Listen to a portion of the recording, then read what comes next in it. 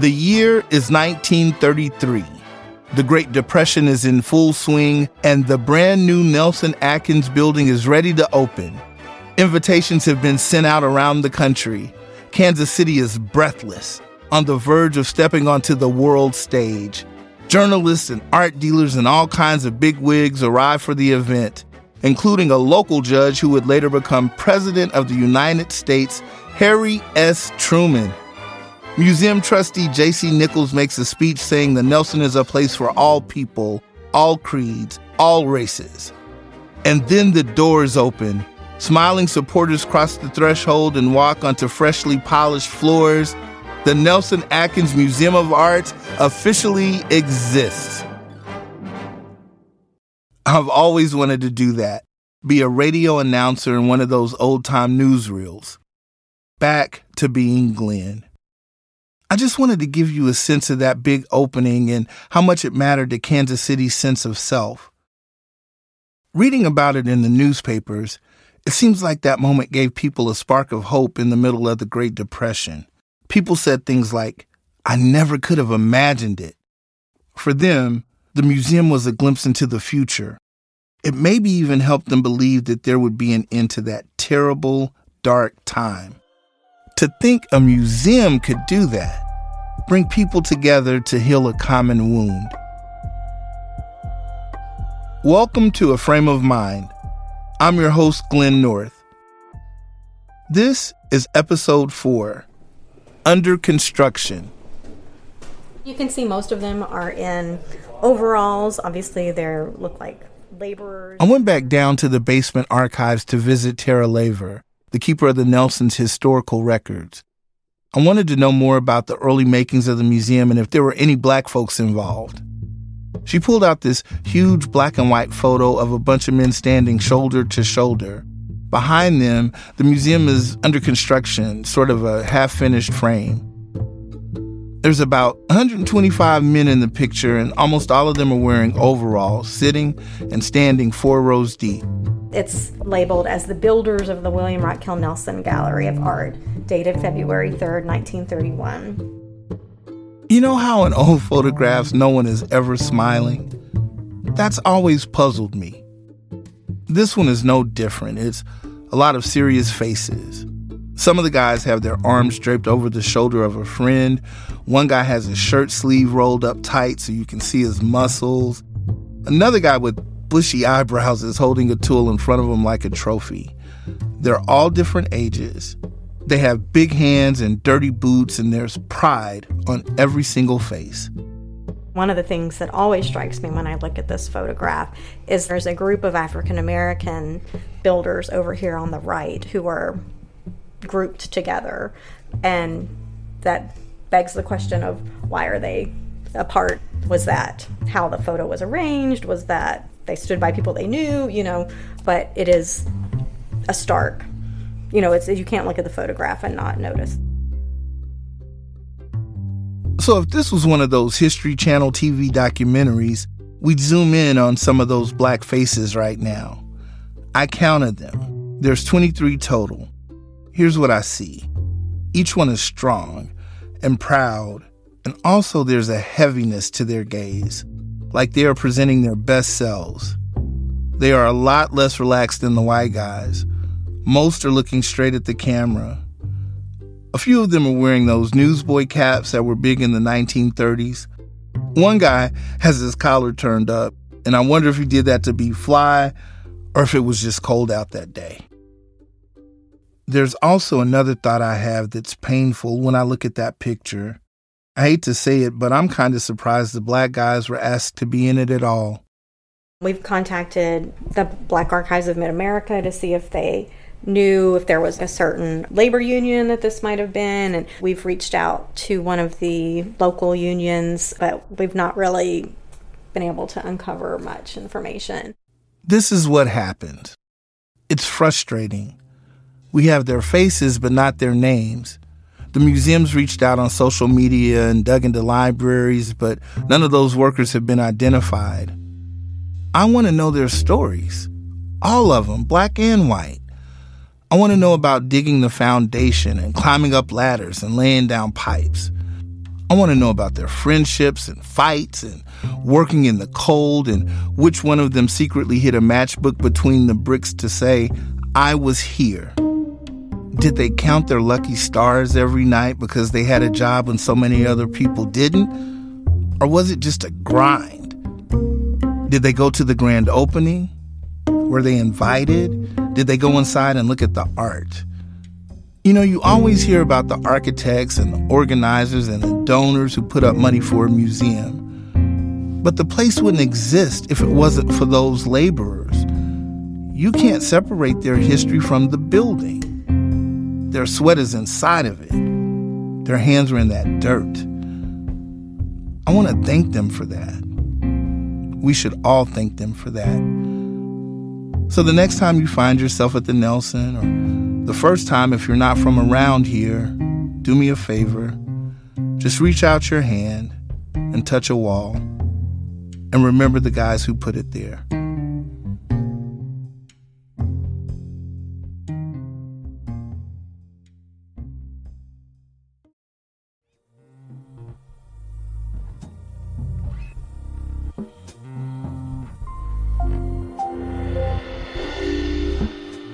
I sing of Langston and Parker, Miss Bluford and Mary Lou, Old Buck, Leon Jordan, Horace and Bruce,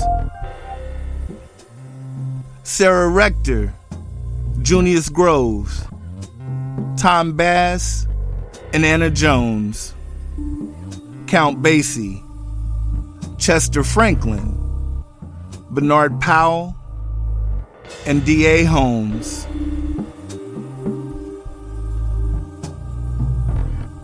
There is a little brown girl in a classroom who has no idea how beautiful her Afro puffs are, and she needs to know.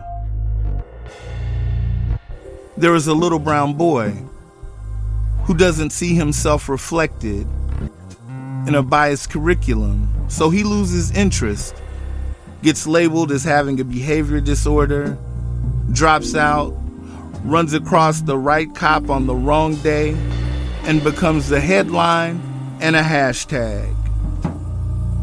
He needed to know. There are white children in schools all over America being taught that the world revolves around them. Before they grow up to believe that it does, they need to know. I know of a place on the confluence of jazz, blues, baseball, and barbecue. Home of countless black lives that certainly mattered. I have no choice but to sing their names.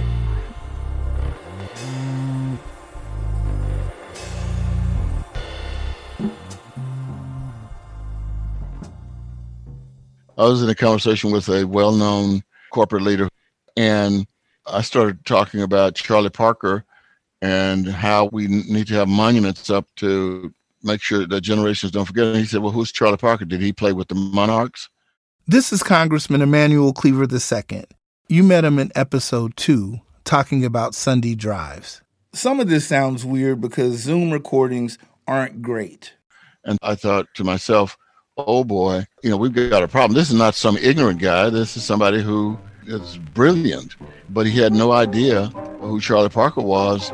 And I thought, it doesn't matter what color you are. You're in Kansas City, Missouri, and Charlie Parker is probably the best known African-American over the years that this community has existed. I was in Tel Aviv, Israel, on a bus with my wife, going down the street, and looked over on the side of the building, and there's a huge painting on the wall of Charlie Parker. And I thought, we've got to preserve the history, because people don't realize that at one point, Kansas City had exported the number one music and the number one dance in the world, the Kansas City Swing. It had taken the country by storm. We had created our own music in Kansas City, the bebop sound. Count Basie was a Kansas Cityan, Jay McShann, Big Joe Turner, Claude Fiddler Williams, Mary Lou Williams. I mean, this place is rich. I mean, we could talk about Black Lives Matter all day long, but do they? Real talk, do they? This is my good friend, Sunny Ruffin. She's a textile artist and a major truth teller. Our experiences have to be shared by us. The African-American narrative has got to be shared by African Americans. It's a necessity. Sunny is getting at something that I've heard a lot while I've been working on this podcast. I want representation at the museum. I want a place to not only learn and grow, but to also see myself reflected somewhere in the museum, and just to see my culture in there. I've talked to about 3 or 4 folks who are in the 80s like I am, and we remember going to the Atkins Museum. We were 5th and 6th graders. We were old enough to see ourselves. And if someone who was taking us through and said, this is African art from Africa, and this is the artist or the sculptures, this particular name, we could identify with that. But it never happened. Those folks who took us through were all white, males and female, who took us through the show a certain thing. I never recall any Black art in the museum. It's about representation, whose stories are being told and whose stories are not. It's hard to describe how much it means to walk into a museum and see people who look like you. White folks have this experience all the time, but I'm talking about Black and brown faces, melanated people. And I don't mean the security officers or school kids on field trips or even guest artists like me doing workshops. I mean what's on the walls, hanging up there alongside Picasso and Monet. Because everybody knows being on the walls means somebody decided your story is worth saving for the future. And I'm going to be blunt here. If your museum has a few pieces in its collection by Charles White or Kehinde Wiley or Basquiat, that's great. You checked off a few boxes on your Black art bingo card. But it's not enough. It's just not. That's the thing I keep hearing over and over. There's no infusion of us in that museum. This is Munfwa Lewis. He and his creative partner, Justin Ikerianwu, started a lifestyle brand and magazine called By Design, which is by and for Black creatives. There was no aspiration for Black creatives to try to make it into the Nelson, because a lot of us don't think we could get into the Nelson. And it's not to say we don't believe in our work. It's just we never see ourselves there. Black creativity goes a long way in defining what overall culture looks like. That's Justin. From our day-to-day thinking, the way that we talk, the way that we think and see the world. And if that was more felt within the museum, I'd feel more compelled to spend my time in there. There's like a weird classist barrier things with museums nowadays. Like it just feels so out of reach to the everyday person. All we can do is just look. I do know how others felt and others were made to feel. And no, it has not always been that institution that has been welcoming to African Americans. Absolutely not. As a lot of our museums and institutions across the country have not been. What we have to do and what we have to understand is that these institutions are there. What art has the ability to do is changing the trajectory. There's a quote by Goethe that says that museums are always alive and always moving and always changing. This is Julian, the director of the Nelson Atkins. And I love that quote because civilizations are always building and shifting. If we use the museum as a way of looking at history on the walls, you see that systems and regimes come and go, and civilizations and way to structure our thoughts or what we hold dear can come and go too. Today's world is asking all of us to question everything and reflect upon things, criticize them to make them better, because we know there's no one truth, that it's always like a horizon that you have to pursue, that you have to go forward. And I think as much as our walls may be perceived like, well, they have always the same works of art, nothing changes, actually everything is changing constantly. I've been seeing that. Like, right before COVID shut the whole world down, the Nelson put on this exhibition that had everybody in town excited. It was called 30 Americans, 30 Black artists all making work about race and identity in America. It was one of those traveling exhibits, and when the Nelson Atkins decided to bring it here, they reached out to people across Kansas City to be on an advisory board. Angel Tucker was on that board. I am traditionally one of the 1 to 2 people of color in the room, oftentimes the only person. And so that in itself, it gives me chills as we continue to meet and come together and eat our bagels and share our stories and ask the questions of the museum and have museum staff coming to us like, we want to vet this through you. We want you to give us feedback, even if it's challenging or hard feedback. We want to hear this.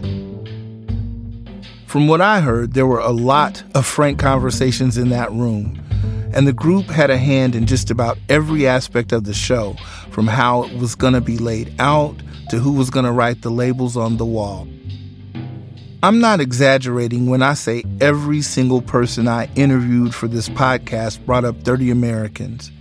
Miss Wanda Battle was one of them. She used to be a docent giving tours at the Nelson and has seen a lot of exhibitions come and go. The Nelson has changed, and it's been an agent of change. When we went to see 30 Americans, we took cousins. My sister came from North Carolina, and so on. So it's like not each one teach one, but each one teach many. During that 30 Americans exhibition, I was standing by myself, and I felt somebody grab my hand, and I looked to my left, and it was a middle-aged white lady. This is Chiluba Masanda. You met him in episode 2. He came here from Zambia as a college student and settled in Kansas City. She grabbed my hand and said, "Do you mind walking into this certain space to look at a particular piece?" And I'm like, okay, this is weird. I don't know you. You're grabbing my hand. We don't do that where I'm from, but whatever. I'll be nice. It was a display of a noose and what looked like the hats worn by Ku Klux Klan members. And the noose was in the middle of the room. And this lady who was holding my hand, she was in tears. And when we looked at the piece in silence, she turned to me and said, "I'm sorry." That was a powerful moment. I don't know if that woman was from the deep South or from liberal New York. I don't know. I didn't know what her politics were. She didn't know what mine were. As far as she was concerned, she was looking at a black man and she felt the need to say sorry. The 30 Americans shifted everything for me. I'm truly being honest when I say when I walk into that museum, it feels like home to me. I promise you, I'll carry it with me forever.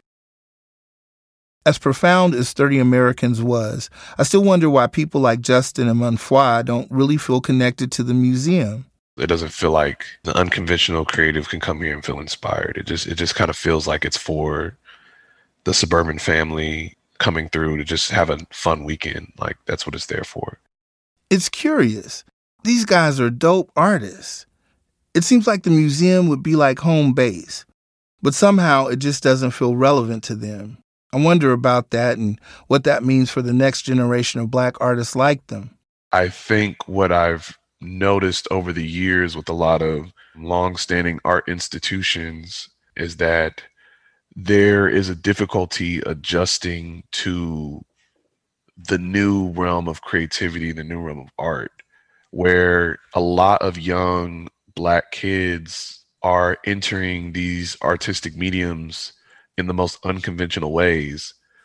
Young people provide innovative, cool, and barrier-breaking ways of creating things. They also need more aspirational goals beyond just posting on socials. Some creators, that's all they know, Instagram.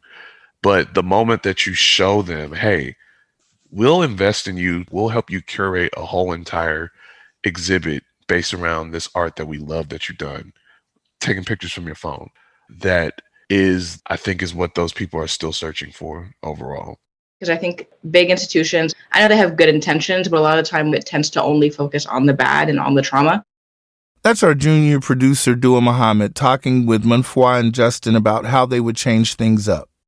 Those conversations that we have a lot. I think that the danger is that you continue to build generations of Black people who only see themselves as creatures of trauma.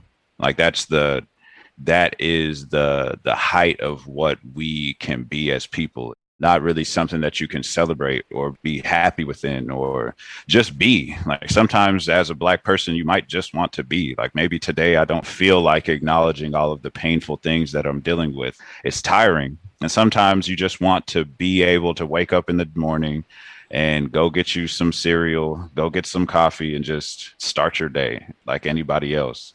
For me personally, as a creative, as an artist, I just love like the most boring aspects of Blackness and telling a story about that, because I think it's so interesting to like, okay, why do you do what you do? That reminded me of something Sonny said when we were talking about this. All Black people are not the same. We are not monolithic. Stop that. So if this podcast does anything, and if I leave any kind of message, stop that. There's so much more to us as people. There's more that we deserve to see. We deserve to see our stories told in a lot of different lights. We deserve all of those just regular things. That's where conversation should go. I couldn't agree more. There is so much more to Black people than pain. There's joy and beauty and crunching on a bowl of Cheerios. Maybe it's time for museums to take a deeper look at that. With the choices they make, the money they spend, and frankly, the people they pay attention to. Because a museum is a house of stories, and it's under construction all the time. Here's another thing you'll see all around Kansas City if you visit here. Pretty old stone walls. They're everywhere. A lot of them date back to William Rockhill Nelson's time. You might remember he went on a crusade to give Kansas City a makeover in the early 1900s. He really liked stone walls, so he had our streets lined with them. So a few years ago, around the same time as 30 Americans, this artist named Andy Goldsworthy came here from Scotland. He makes sculptures out of things he finds in nature, like twigs and leaves and snow. The art he makes is always inspired by the place where he makes it. And when he was here in Kansas City, he noticed all those old stone walls. It reminded him of a wild idea he'd been dreaming of for years. He wanted to build a wall that goes for a walk. I know, it sounds kind of crazy. Walls are supposed to be permanent, unmovable things. But he did it with a whole crew of laborers who built the wall by hand.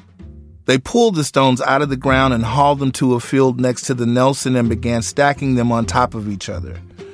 The crew didn't use machines or mortar or cement. It was just a lot of hands packing all these irregular stones together to make a sturdy wall. When they finished, it was about 100 yards long, about 4 feet high, like up to my hip. And it snaked across that field, like a squiggly line breaking up the natural space for no apparent reason. It was beautiful and strange. And then as soon as they finished building it, they started tearing it down, one rock at a time. They take apart a chunk at the back of the wall and move those stones to the front and rebuild from there. So back to front, stone by stone, the wall started to inch forward.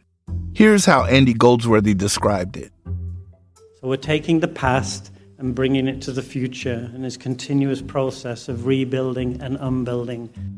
I watched this whole process happen over about 9 months. The crew tore that wall down and rebuilt it 4 different times. And something really magical started to happen. It became almost like a living thing.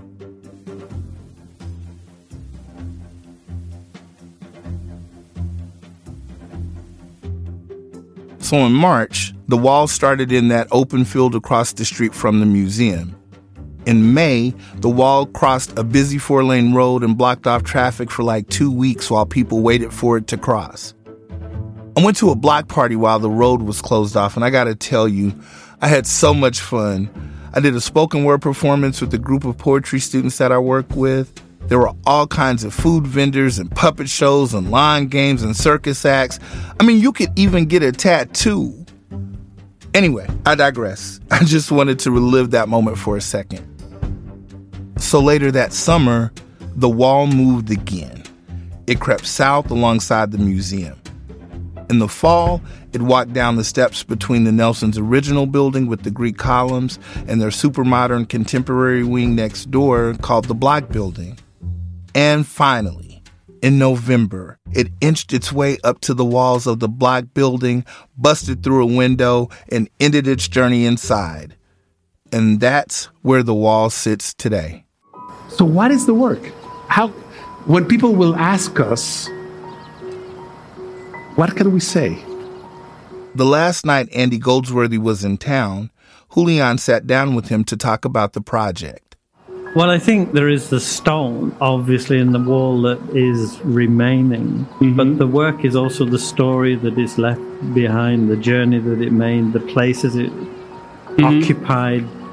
And that's part of in you now. It's left its memory in the people who are here. My memory is that wall didn't behave itself. It didn't follow rules or boundaries. It crossed them. And yes, it made some folks mad as hell when they were inconvenienced by it blocking off the road.